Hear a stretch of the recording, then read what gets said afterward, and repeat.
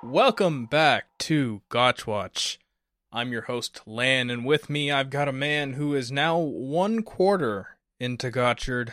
Salt, how are you doing? I'm okay. One quarter into Gotchard, fully locked in for this recording. 3 more to go, man. 3 more to go. So last time we saw things start to improve with the show, but we still noticed that there were quite a few things that were lacking with the production of Kamen Rider Gotchard. This time, as we head towards the end of the first quarter of this show, we've got two-part episodes, which makes things easier for us because we're just going to bundle them up into the 2 pieces. Man, Salt, you're at that monumental time in a Kamen Rider season when things really go off the deep end, where stakes change. You know, how you feeling about what you've seen? Confused, mostly. Okay. Yeah, confused. So you want to get right into it then? Yeah. My questions will be easier to answer along the way. All right, cool. So the first 2-part episode is episode 9 and episode 10. It's written by Keiichi Hasegawa. It's directed by Ryuta Tasaki, who directed the first 2 episodes of this show. Summarizing it, the gang heads to Kyoto, and Kajiki gets into a May-December situationship, we'll say. So why don't we start off with you? Yeah, I mean, conceptually, the gang goes to a movie studio theme park is quite fun, and there are some parts where the show delivers on that premise. I think the bit where you really see that idea sing is when the ninja mannequins come to life. Yes. Yeah. That's such a cool idea, and it's shot very well, because like first you see they're clearly mannequins, then you see the alchemy happen, and then you can't really see their faces when they're alive. So it feels seamless in a way.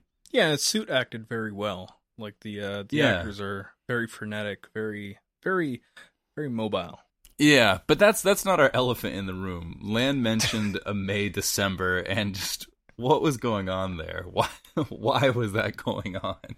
I'm not sure why. So the whole deal is that Kajiki meets someone that is subscribed to the same magazine that he loves carrying around, Chojo Wakase. And so they find that they both wrote into this magazine at the same time one year.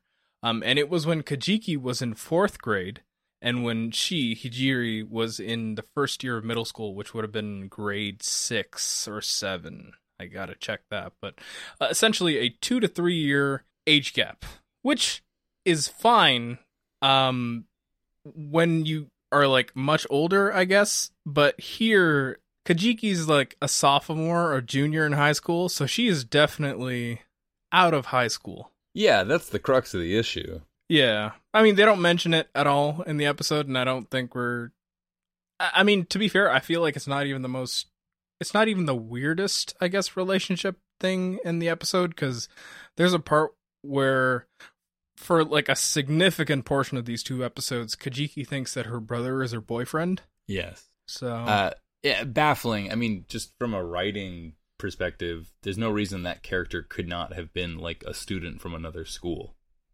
Yeah. Yeah, it's not like their school's the only school that goes to Kyoto. Yeah, and if they gotta do this like May-December thing, at least have a character speak up and be like, "Hey, dude, maybe like date someone closer to your own age." Like, very weird. Or when things go wrong, be like, "Oh, it's fine. You can find someone your age now." Right.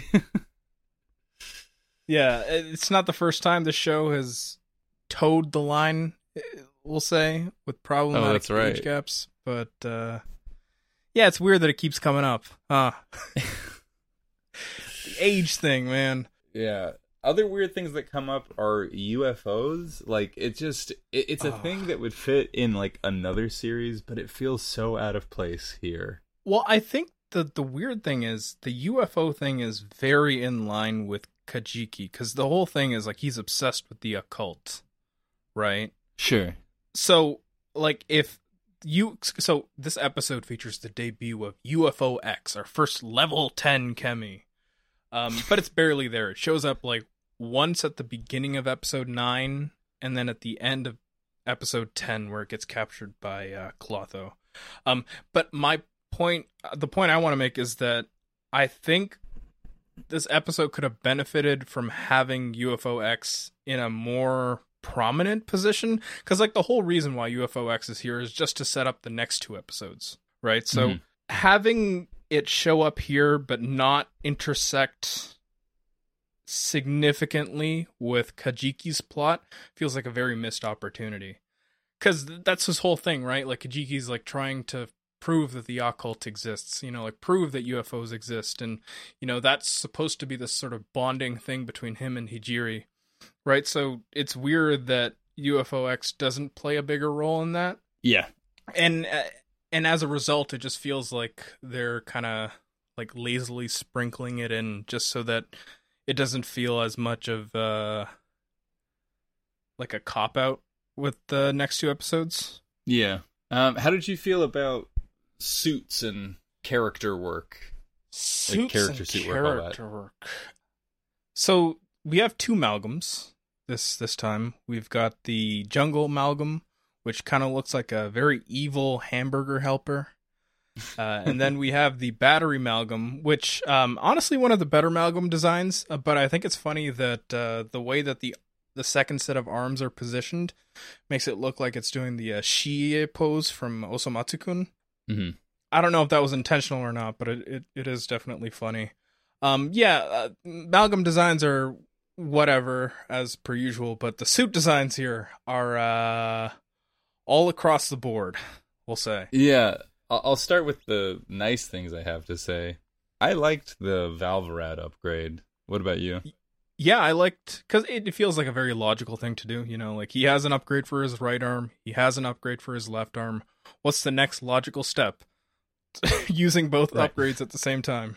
Yeah. And I think it's done in a way where it works. It doesn't feel too clunky, and it's choreographed in a way where it works with the fight. Also, just all the choreo for Valvarad here is fantastic. Like, he gets some of the best choreo in the entire show. For sure. What I was not so hot on was the form Hotaro took when he turned into the big CG fake Sentai robot. Oh yes, Bat King Robo. Man. It's not Super Sentai. That's what I wrote down. It is. It's not an inherently bad concept visually, but they went so cheap on the CG. Yeah, and people later found out that the model that they used is just a reused model from Kamen Rider Saber. Like, they just very, very loosely modified it for this episode. And I think, well, they mentioned in the production notes that Gold Mechanicer, which is the one that we see in episode 10, was supposed to debut in episode 9, but then some point during the production they've shifted it back, which is why we have Bat King Robo here.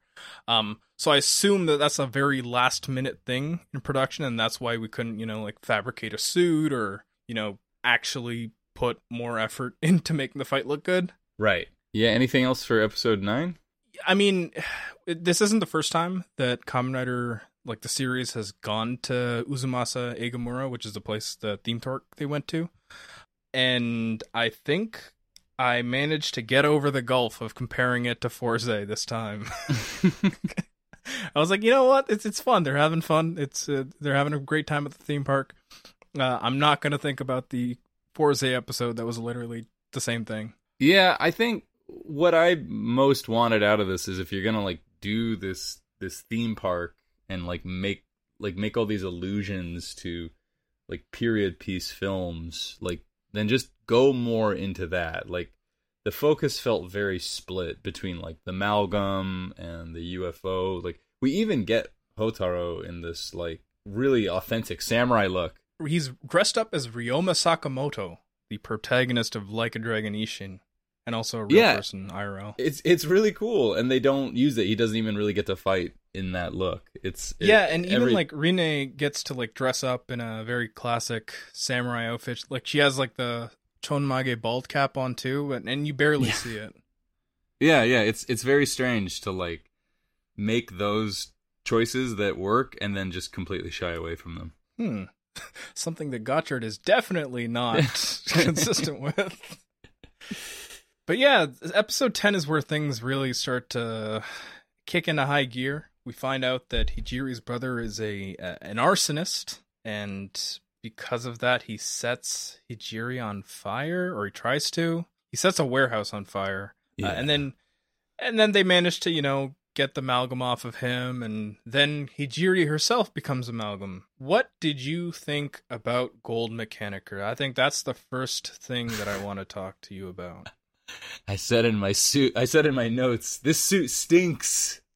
I liked it. I have more nice things to say about this one than the next one of these clunky suits.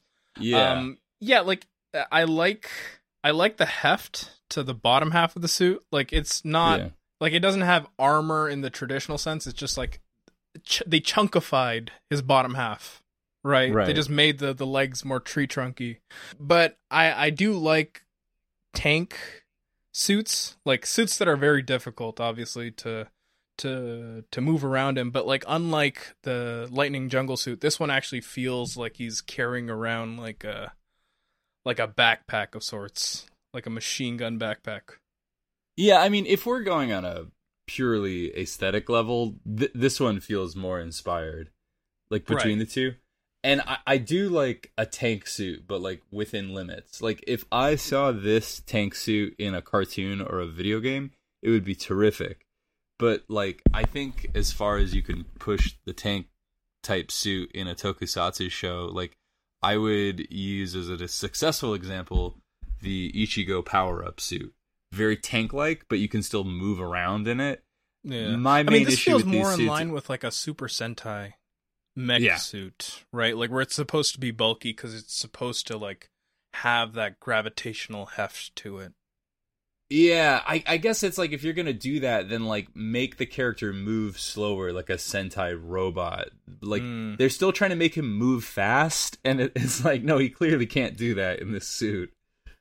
Do you think it would have benefited from doing what they did with Bat King Robo and like have Gold Mechanicur like blow him up to, That's an awesome size? idea. Yeah, like, that's so good. That would have worked. Like, because this is big, it moves slow. Yeah, I don't know why you just don't scale this up. Yeah, and I think it would have made for a much more interesting fight than the fight we actually did get with it here, where he is literally just standing around and absorbing lightning. I think that was my other issue with it, was like, again, visually, it's cool. I even like a lot of how the suit is on him. But yeah, he doesn't get to do much. He just kind of stands there and takes it. Yeah. How are you finding the humor of these episodes? Because I actually did quite like a lot of the humor throughout these two episodes. It's hit or miss for me. Was there a specific joke you were thinking of? Like the bit where Kajiki's looking into the diner to see the news off of that couple's phone, I think was fantastic. Because like, the actor Amon Kabe plays it very well. And even the rest of them that are there, like Rine, Renge, and Sabi, play off of what Kajiki's doing very well too. Like, they're like throwing up the "Don't show him" sign, and like the split between the two parties here with the window, I think really works. It's like mimicry, right? Yeah. So that was one that worked really well. Another gag that worked really well was, I liked the bit in the previous episode when they were scrambling around the park looking for this woman that he was falling head over heels with, and they straight up could not describe her. Yeah, that was really funny. Also, like the haunted house scene where like Rin is laughing like a maniac while Kajiki and Hotaru are getting the scared out of them. That was good. Like, yeah, it's not it's not spectacular or anything, but it definitely keeps the mood light. It keeps things fun. I think this show would benefit more from things like that, where these high school kids get to act like high school kids. When they're acting like high school kids, it's funny. When they're acting like little alchemists in training, I just can't get with it. But yeah, I mean, I did like Kajiki's actor, I think, is getting more to do in each episode. So like, yeah, it's I cool really to do see hope he him. gets put more and more in the forefront as time goes on, because like he is easily the best member of the supporting cast. Yeah. This episode was like very frustrating because there were certain things that we talked about that like worked really well, but like I just there were things that didn't make sense, like the sister becoming amalgam, like you referenced. By the time we've recorded this, you're like what, 6 episodes from the end of 01? Like slightly more, like maybe 9 or 10. Okay, but you have I'm sure there's been this kind of situation before in 01, right? Like where the malice moves from one. I'm misremembering, which is why I'm asking you. Like where, you know, you think that they've saved the day, but then another Humagear gets infected with malice or something of the sort. Has that not happened? Like it feels like it's a very common trope in. Yeah, no, things like that have happened. I'm not opposed to the trope. Just the storytelling didn't seem to serve that trope in this case. It's supposed to be that she's resentful of him for trying to kill her, which, fair. I mean, I would be resentful too if someone tried to burn me in a warehouse. Right. But it feels inconsistent with what the show is trying to say, because what I get from the show is what corrupts the chemies is human malice. And being an arsonist because society wronged you, that's arguable. Like, I can see that case. Yeah, your malice took over. Absolutely, yeah. But she's experiencing grief. You know, like, she could have resentment too, but I would argue that she wouldn't experience that much malice that quickly. Well, I guess the short and easy answer is because they wanted to create that tension between her and Kajiki, because Kajiki's supposed to be the one that, like, brings her down from the ledge, right? So I guess they wanted to get to that, and this was the easiest way for them to do that. Yeah, I mean, I feel like these tropes, these events could work with just a little bit more thought put into, like, character motivation. Yeah. The only other thing that like really confused me in this episode is they talk about how they're gonna have to mind wipe them, which they've done before, but it appeared as if one of the Fate sisters wiped the mind. No, the mind wipe was just like timed. So I guess Minato sent off like a time bomb in each of their heads so that, you know, they had their cute little moment together before everything just goes whoomph. Yeah, they have their eternal sunshine of the alchemist mind. Oh, there we go. That's a good one. That's a good one. You like that? That's a good one. Yeah, I actually noted that, like, with all the mind wiping that they've been giving Kajiki, he has to have developed some kind of brain damage by now. They've messed with that poor boy's head way too much. Some friend Hotaro. Yeah, like the whole thing is like Kajiki finds out that Hotaro is Gotchard in this one, and then immediately after he gets mind wiped. God, if they're playing the long game and this is building up Kajiki's villain origin, like he suddenly starts to realize how many times he's been mind wiped. That would be good. I had him with the mind wiping. How much of my life did you erase? I had bitches.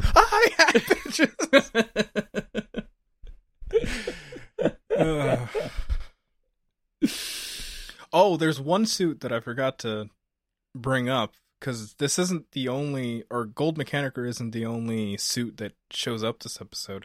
What do you think about Hike's Rose? Which one was that?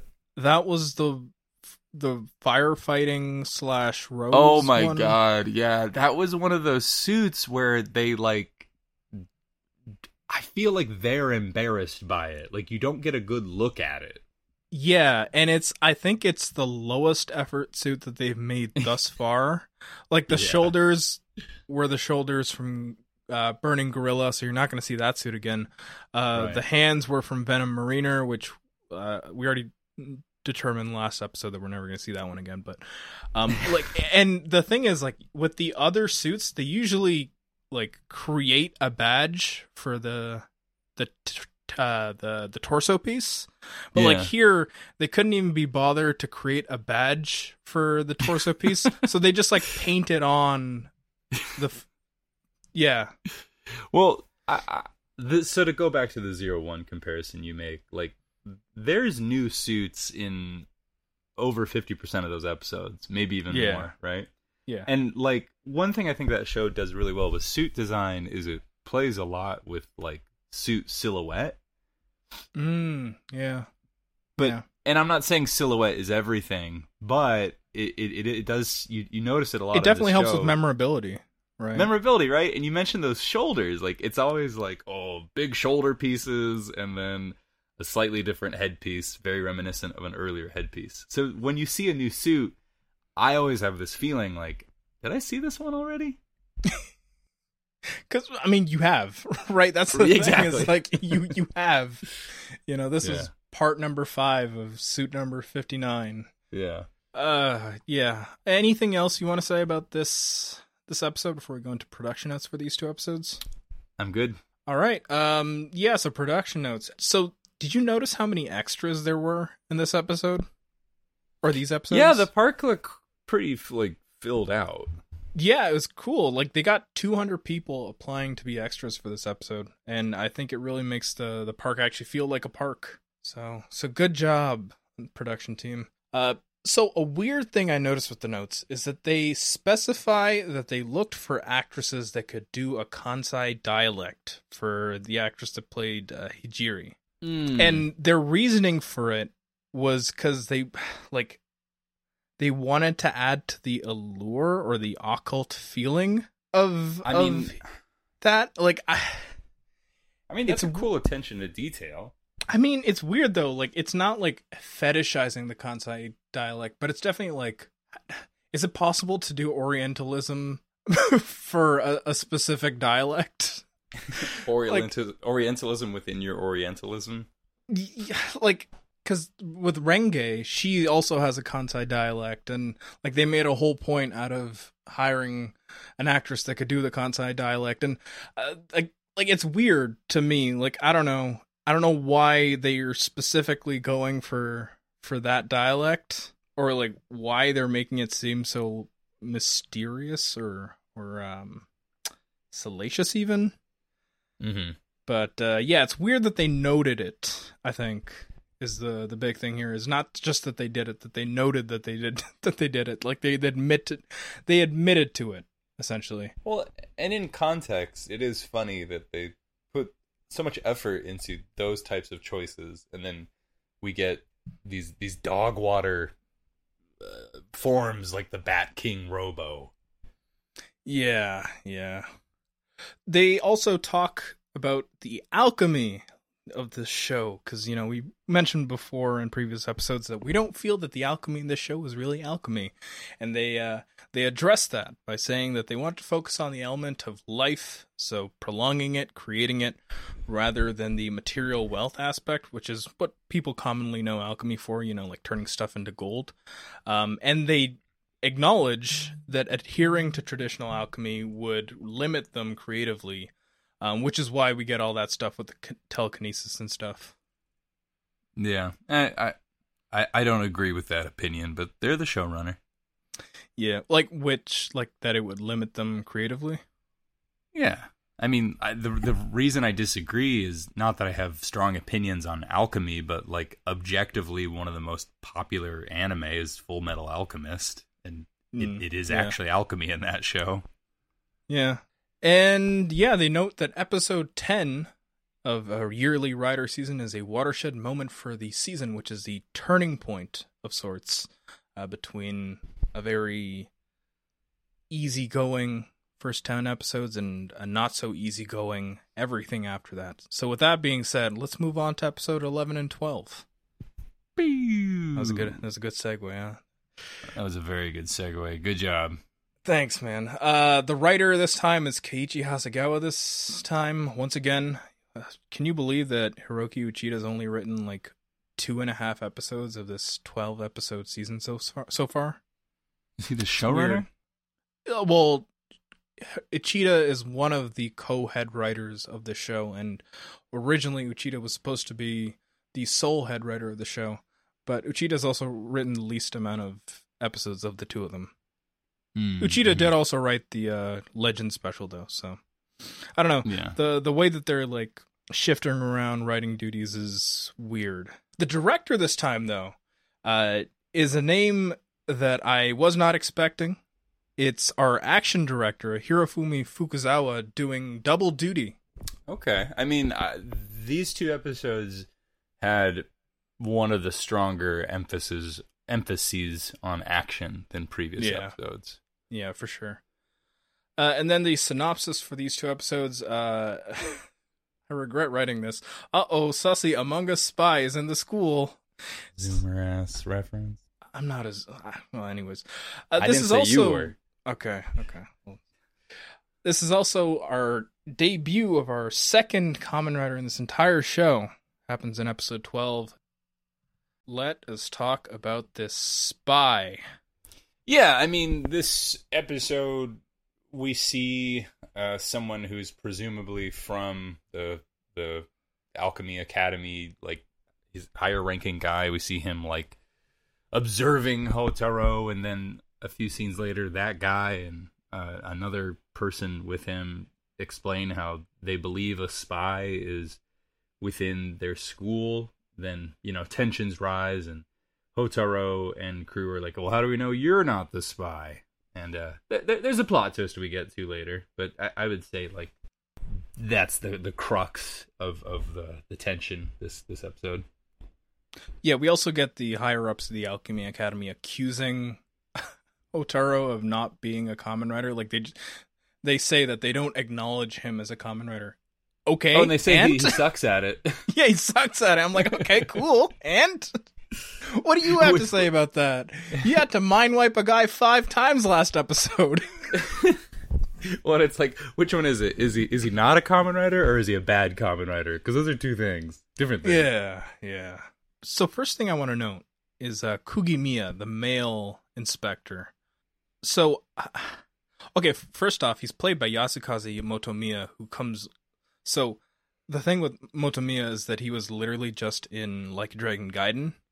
So I had to separate that from my mind when I was watching these episodes. Like, oh yeah, that's the guy that was like beating the shit out of Kiryu or Joryu like 2 weeks ago. Very different performance. Our second Like a Dragon reference this episode. Yeah, it's pretty epic. I feel like he's so underutilized in these episodes. Oh, totally. I was so annoyed. They're like, okay, your thing is you're always cleaning your ring. I'm like, give this man more to do. Like, that's the thing with the Yakuza references, is like, you could easily make him a guy who would fit in the Like a Dragon universe, right? Yeah, like, if he was like an alchemist Yakuza, like a wizard Yakuza, like that could be so sick. Yeah, and he seems like an interesting guy too. And apparently he's going to keep showing up for a bit after this. Like, he's in the Geats and Gotrek crossover movie for some reason. So it seems like they're trying to get some mileage out of this guy. But man, is he underutilized with these 2 episodes. Mm-hmm. Yeah, it's interesting that you said that our director is our action director this time, because action definitely took like more of a front seat here. I thought it was not only like good extended fight sequences, but they wove into the story in a more like cohesive way. I particularly liked the mall fight. There was some more inspired choreography there than we see in some other fights. That is until it just turned into the wild form nonsense. Oh my God. Like, when I was taking notes, I was like, oh man, this fight's actually really good. And then boom, immediately just wild form after wild form after wild form after wild form. I thought I was like having some kind of mental breakdown when he turned into a hovering shirt. You know what? I will give them credit for the creativity with that. Like, they got a guy with the... I should note that the shirt that they used for that form, they are now selling on Premium Bandai. Just like, why is this happening?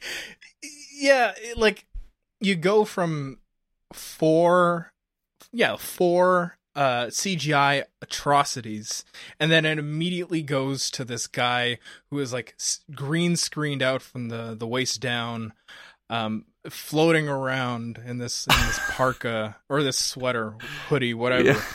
But it's like, it's so goofy, and I think like if all the forms were like that, I wouldn't be as mad about it. But like, how do you flood me with like 4 dog forms, and then you give me the one that's actually fun, you know? Like, yeah, bizarre choices.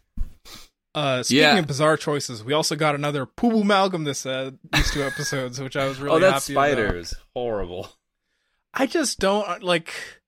The designer has to step back a bit, you know, like just to look at the stuff that they're creating. You know, you can't keep putting the thorax on the head, because the way that it just looks like a big pile of. It looks like a big pile of. Speaking of big piles of, I think a plot around a potential spy could be pretty cool, but I felt like instead we were just talking about more alchemy law and alchemy rules, and you can't actually capture a level 10. It just it makes me want to like scream. Like it's like, oh, bureaucracy. This is the thing that little kids tune into their favorite shows to watch for. Not only that, but the mystery of who the spy is resolved so quickly too. Like there's no tension between any of the cast members, because you know. Like there's no doubt cast on any of the supporting cast members. Like if you really wanted to create tension, you can be like, oh, is Sabi the spy, or is Renge the spy, is Valvarad the spy? Yeah, that doesn't happen. Is Rine the spy? None of that happens. Like there's no sort of pretense as to who the spy could be. Like it's very clear from the get-go that it's gonna be Mr. Like a Dragon's assistant. Right. The other big letdown this episode was we got another big guy suit for Gotchard. Well, I don't remember. It was like Lightning Jungle. Yeah, Lightning Jungle. Very Some ugly. of these, very ugly. And they're like, okay, we're going to mash up 2 ideas. He's like a jungle and something lightning related. And there was like battery. It's the battery. Yeah. God. And there's just like no jungle elements in there, so I was like, okay, what's the point? This is just like the electricity stuff. You get one jungle thing. It's where he creates that forest of Tesla coils in his finisher, and that's like the only real amalgamation of the 2 concepts that actually works. That would be such a cool power for a video game. Like I would love that in something like that. But here it just looks odd. Yeah, maybe it's the overabundance of CG. That probably is it. We also get the return of UFO X. So at the end of last episode, UFO X got captured by Clotho, and they put him in a jar to milk him, or milk his essence to create a new driver. And Jordan Peterson shared a tweet of it. He said, "Can you believe this is happening in China? We have to stop the dread driver." That is our kind of other big plot point, right? This dread driver that's being assembled. Yeah. So this is see, that's the nice thing about you having watched other Reiwa, or at least one other Reiwa season, is like you're at least acclimated to the idea of there being evil riders now. So what do you think about the build up to this? Because we've had the dread driver built up for quite a few episodes now. Oh, it's fine. Like I like that idea of like, oh, we're gonna make our own Kamen Rider, but he's evil.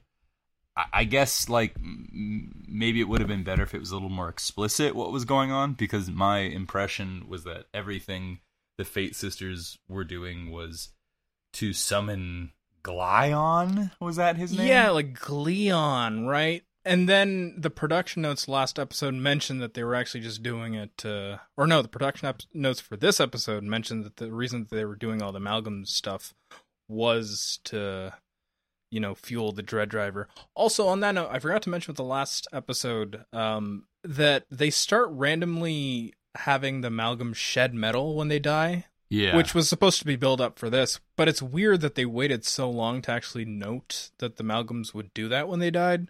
Like from the get-go, only if you had started the 1 or sister, 2 episodes ago. Right. If you had the sisters pick up the pieces of metal, first off, that's actual alchemy, using metal to transmute into a new thing. But actually having that build up from the get-go would have been so much stronger than, haphazardly throwing it in episode 10 and be like, oh yeah, the amalgams can do that now. Ugh. Agreed. What else? Yeah, it's the first time we see real alchemy being done in this show with the sisters, with their beakers out and doing. I can tell you what it was, but they were doing stuff and it looked like alchemy, real alchemy. Yeah, and it's actually like a pretty good set. Like, that's been a complaint I've had, is some of the sets look like cheap in both layout and lighting, and like that actually had it had tone, like they were expressing something with the feeling it was evoking. I think it does a much better job of showing what alchemy would have been like if, we hadn't abandoned it so many centuries ago. Yeah, all the tonal whiplash in this show makes you suspect that there's like too many cooks here, because it is cool to see them do alchemy. Like it works in the context of the show, but they feel determined to do everything except alchemy.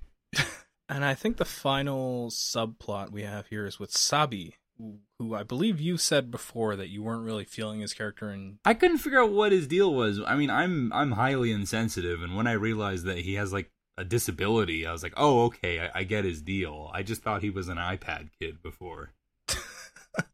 No, but the subplot this time is like establishing that Sabi has this connection to UFO X, which is cute, and I think it's good setup, but it's weird that you have this connection being set up between UFO X and Sabi when you also have the UFO connection between Kajiki and, the occult, right? That feels another case of too many cooks, where if you either, like, it's either you take that trait away from one character and keep it to just the other, or you just mix the two characters into one character who has that trait. But it's weird to have like two guys fiending over the same UFO.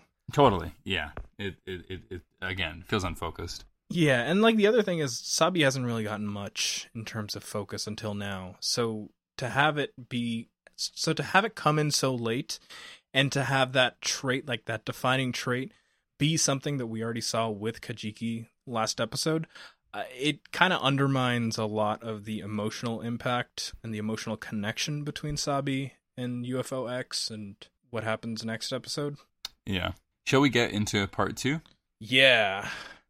I mean, the main action of part 2 is that Sabi gets possessed, essentially. I mean, there's other things, but that's the most important part. And there are quite a lot of emotional beats that play out there.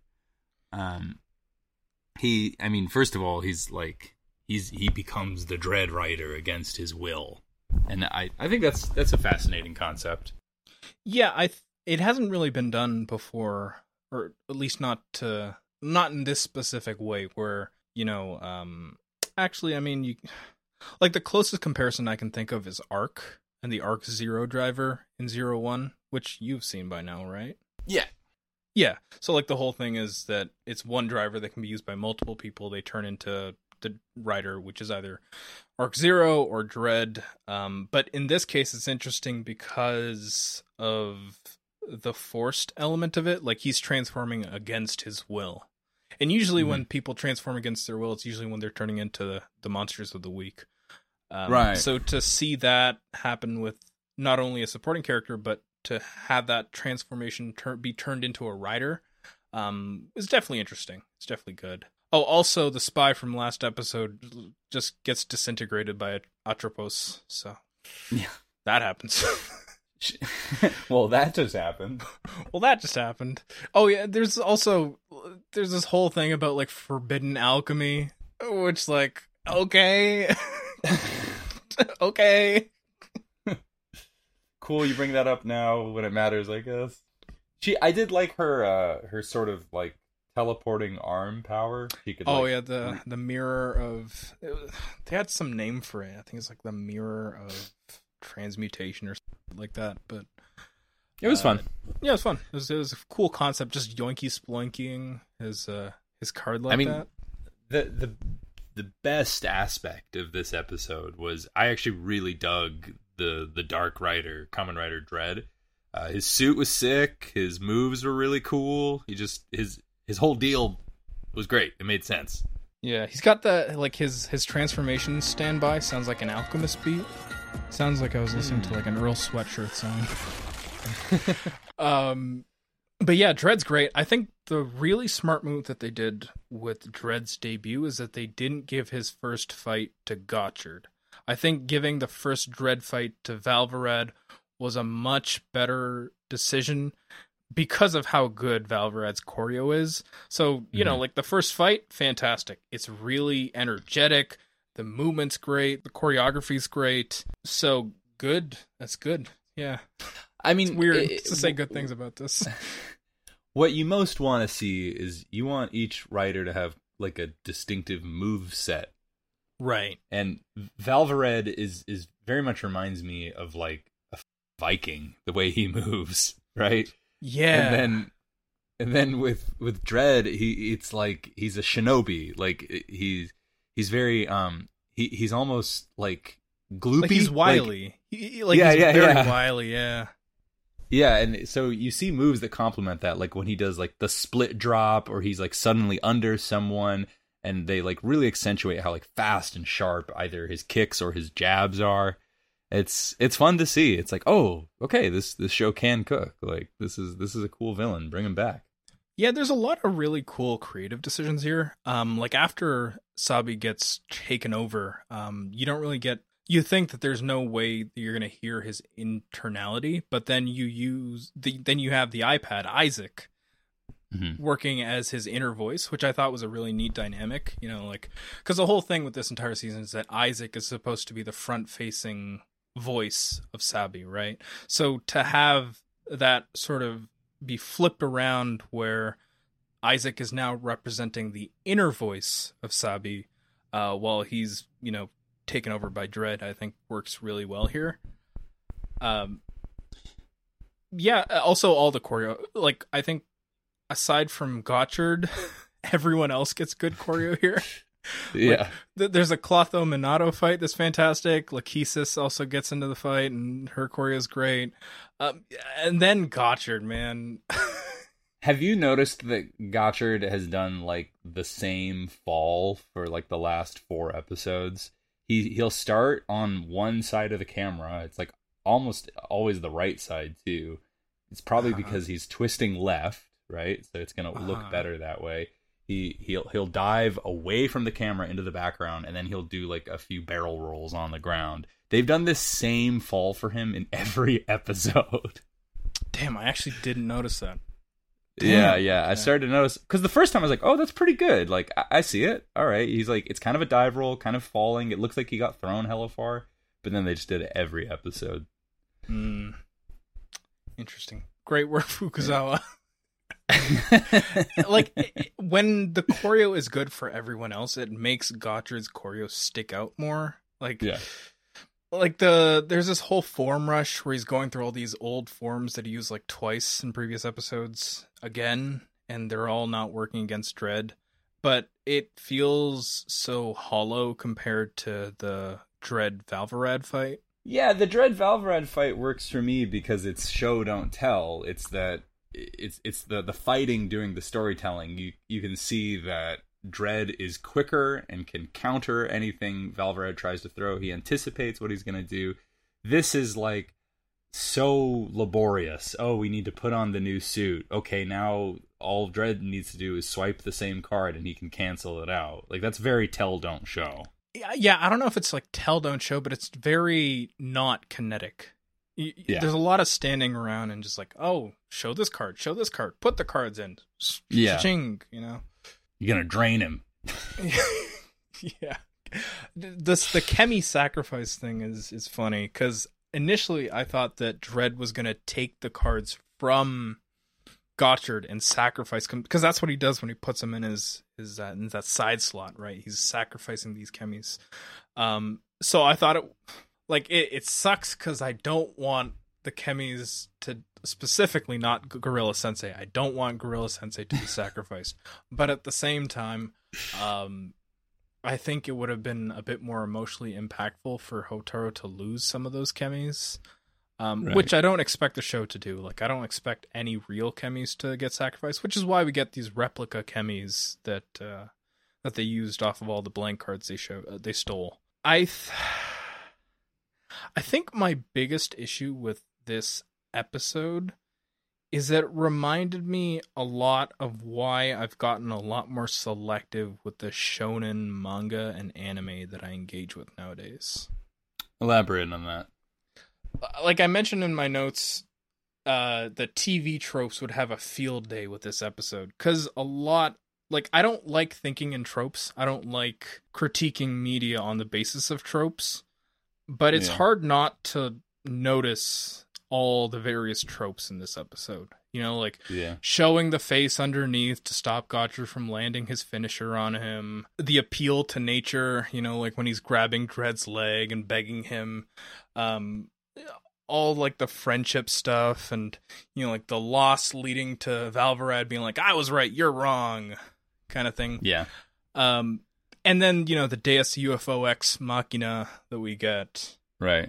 Piano rendition of the main theme. Got flashbacks with Sabi and Hotaru. Like, it's very much the same rigmarole that I've seen from so many shonen anime in the past, and I've read in so many shonen manga in the past. And I realize that this is purely me getting older, right? And and noticing these things and using that. Yeah, I don't think a 7-year-old would have the same complaints. Right, exactly, and I acknowledge that that's the case. I think, though, I don't like. It's not that I like. The thing is, I know that the franchise, I know that Kamen Rider still has the ability to rearrange things to make things interesting, to keep things interesting, right? Mm-hmm. Like, that's the only reason I'm still watching the show. Is like, if it was the same old song and dance for 5 years in a row, right, there's no reason to keep watching it, right? It's the ability to innovate in its storytelling that keeps people watching the show. And it feels very safe, and I think this episode in general feels very safe, even though it tries to perform as something very unlike what we've seen before. Like, the darker elements here, I think, feel like a response to all the, not fans, but like all the people online critiquing the show for not being dark enough, I guess. Yeah. No, like, I thought that too.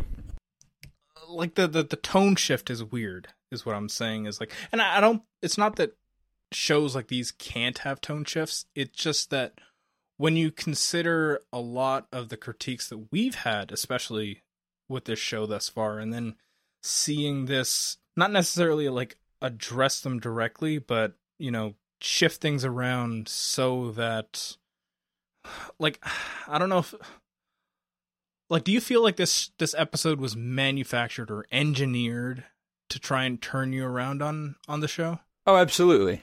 Okay. I mean, I don't have too much more to say because you're saying exactly what I was thinking. The moment where we cut to everyone getting their butts kicked and Valvarad telling them, "Oh, you're not cynical enough," I was like, "Oh, okay, like this is the response to the fans." Yeah. Oh, also, this is the only episode we've had thus far where there's no new form debut for Gotchard. Right. I mean, that's probably good. I don't know if that's another I don't know if that's another criticism that they've decided to acknowledge, but yeah. I mean, it would have been funny though if like we get Dread, which is like objectively a really sick look, and then it's like, oh, Kamen Rider is now he's a tiger and he's a spoon mashed up. All right. Can you imagine giving Dread Gotchard's form changes? Yeah, right. You're now a battery in a you're now a battery in a jungle. Yeah. Anything else before we get into production notes and our final thoughts? Now let's get it. Production notes. Production notes. They say in the production notes for episode 12 that if you got scared by the sudden shift in tone with this episode, that you should just go watch the Legend special to cool yourself down. You should watch it anyway and listen to our episode on it.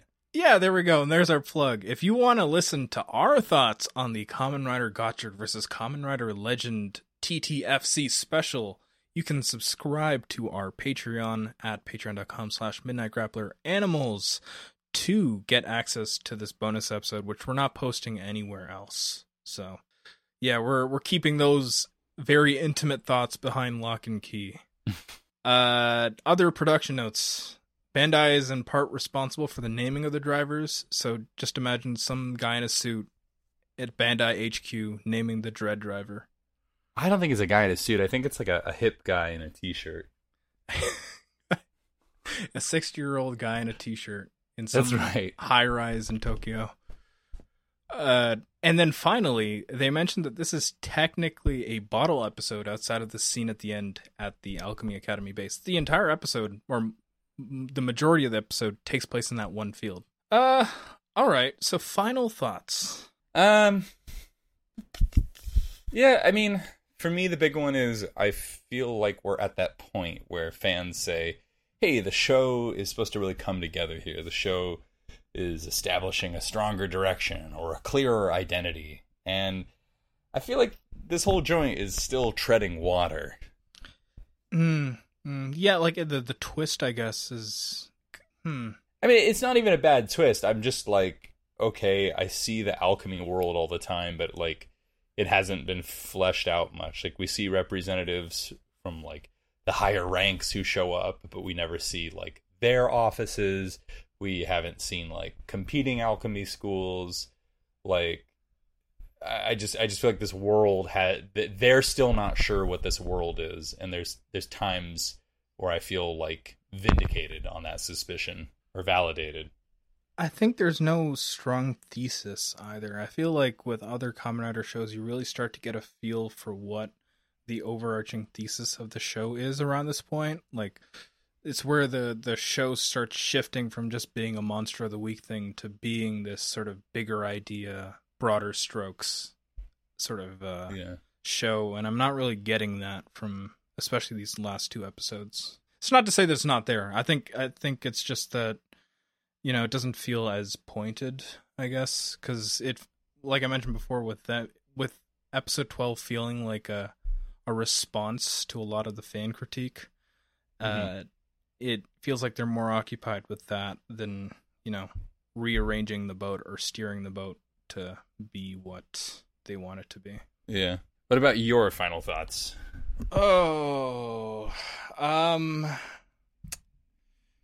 Yeah, I don't really have much to say about the alchemy of it. I think it's more of what we've said in previous episodes. I think they needed to go back to the drawing board, maybe choose a different kind of science or magic. But I think my big question is, every time we do one of these episodes, I ask myself whether or not I would be watching Gotchard of my own volition beyond the obligation of doing it for this podcast. And I think I'm slowly starting to lean towards yes, but it also has me wondering about why that is and what that says about the show. What about you? No. You would just straight up wouldn't be watching the show without the podcast? No. Okay. You want to elaborate on why? I mean, or like summarize? Yeah, I think a lot of my earlier points speak for themselves, but frankly, like, I want to root for Kamen Rider as a franchise. I want to show my friends why it's cool, and that is much easier with other shows and premises and movies. Here, I feel like I can see cool stuff, but I have to really squint to do that. Oh, okay, here, let's do a Reiwa to Reiwa comparison. Do you think that you would be able to do that with 01? Totally. And I like, when I say totally, I'm not saying like I could do that with every friend, with every case. But there's a certain kind of person where I'm like, I think you'd be into this, or like, hey, like maybe this isn't your thing, but this is pretty sick. I can totally do that with 01. Okay. Yeah. I think my final note is that the supporting cast, I've come to the conclusion that it's one of the weakest elements of this show. Yeah. Kajiki, Spanner, and Sabi feel developed, and even Sabi is kind of like a late addition to that, but it feels very mismatched in terms of who gets focus and who doesn't. Like, I'm sure that there's a whole arc ready to happen with Rene now that she's been forced to bear witness to all her friends losing, right? Mm-hmm. But it really feels like all the women of this show are just getting shafted big time. Like, what's Renge's deal? Like, why is she here? She's the Kansai girl, but why? Minato is Minato. Well, yeah, and like I don't think like having a lady Kamen Rider is like the mark of whether something is more egalitarian or not. But like I do think it's significant that in 01 we do have like a well-developed woman character who has a rider form, and it's cool. I mean, we had that literally last season with Geats, where the female writer of that season is arguably one of the best written characters in that show. Yeah. So it's not to say that it can't be done, and I don't know if it's a production thing, because like last season the producer was different. It was Naomi Takebe, and she has a lot more focus on appealing to more than just a boys market. Like there's a lot more girl focus with a lot of her projects. So like it's like I can't say why. Like I don't know why the girls aren't getting focus here. Like I can't ascribe any of that. Like I don't know what the writing process is. I don't know what the production process is. But like it's very noticeable that, like it's very noticeable who gets not favoritism, but like who gets focus and who doesn't. And I think for Rene specifically, it's annoying because of that very first production note that said that like they wanted Rene and Hotaru to be on equal terms. They wanted them to be dual protagonists, but it really does not feel like they are dual protagonists by any close distance at all.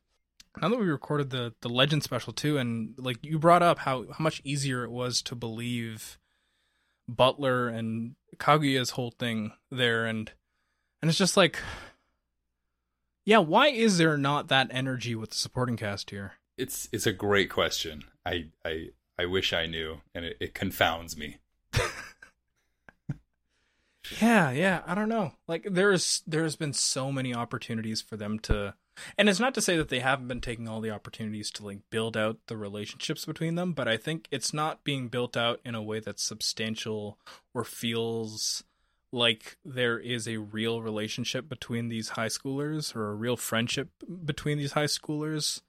But yeah, like going into the next 3 quarters, I really hope that they start to flesh these other characters out without having to resort to just making them Kamen Riders. Because I feel like development through becoming a Kamen Rider or development through getting a power-up is a very, very cheap thing to do, right? Yeah, like, it's the Marvel method. Yeah. Yes. It's the Star Wars method too. Oh, how do we develop this character? Give him the Force. That's character development to me. And I'm scared that we're going to get that out of Valverad too, or Spanner too, now that, he's been consistently losing fights. And with Dread here, I feel like that's not going to get any better, where Valverad's just going to keep losing fights until he gets his own upgrade. And yeah, we'll see. We'll see when we'll cross that Rubicon when we get there. Yeah, so next time Gotchard gets his first real major upgrade, what could it be? Could it possibly be the sword that got dropped into his lap? Could it possibly be related to the UFO that dropped that sword into his lap? Otherwise, we have more Dread, the rider, the feeling, who's to say? And the last of our 2023 episodes of Kamen Rider Gotchard. If you've enjoyed this episode and you've listened this far and you'd like to support the show, we have a Patreon, which you can support at patreon.com/midnightgrappleranimals. Not only do you get access to that bonus episode we mentioned before, but you also get 2 full bonus episodes of our main show and access to episodes a week early if you're really fiending for our thoughts. But otherwise, if you can't support us financially, you can support us through morale. You can give us a good review on your podcast app of choice. Please, a good one. If you really like this, please let your friends know so we can reach more ears with our rhetoric. That sounds evil. Otherwise, if you have questions, comments, or suggestions for the show, you can email us at midnightgrappleranimals@gmail.com. And if you want to talk to us in person and tell us why we're wrong about Gotchard, we have a Discord server, which we've linked to in the description of this episode, as well as where you can find us on Twitter and Blue Sky. And otherwise, Salt, what do you got to say? I got to say, if you want to know what comes next, what takes we got, then Gotch watch this space.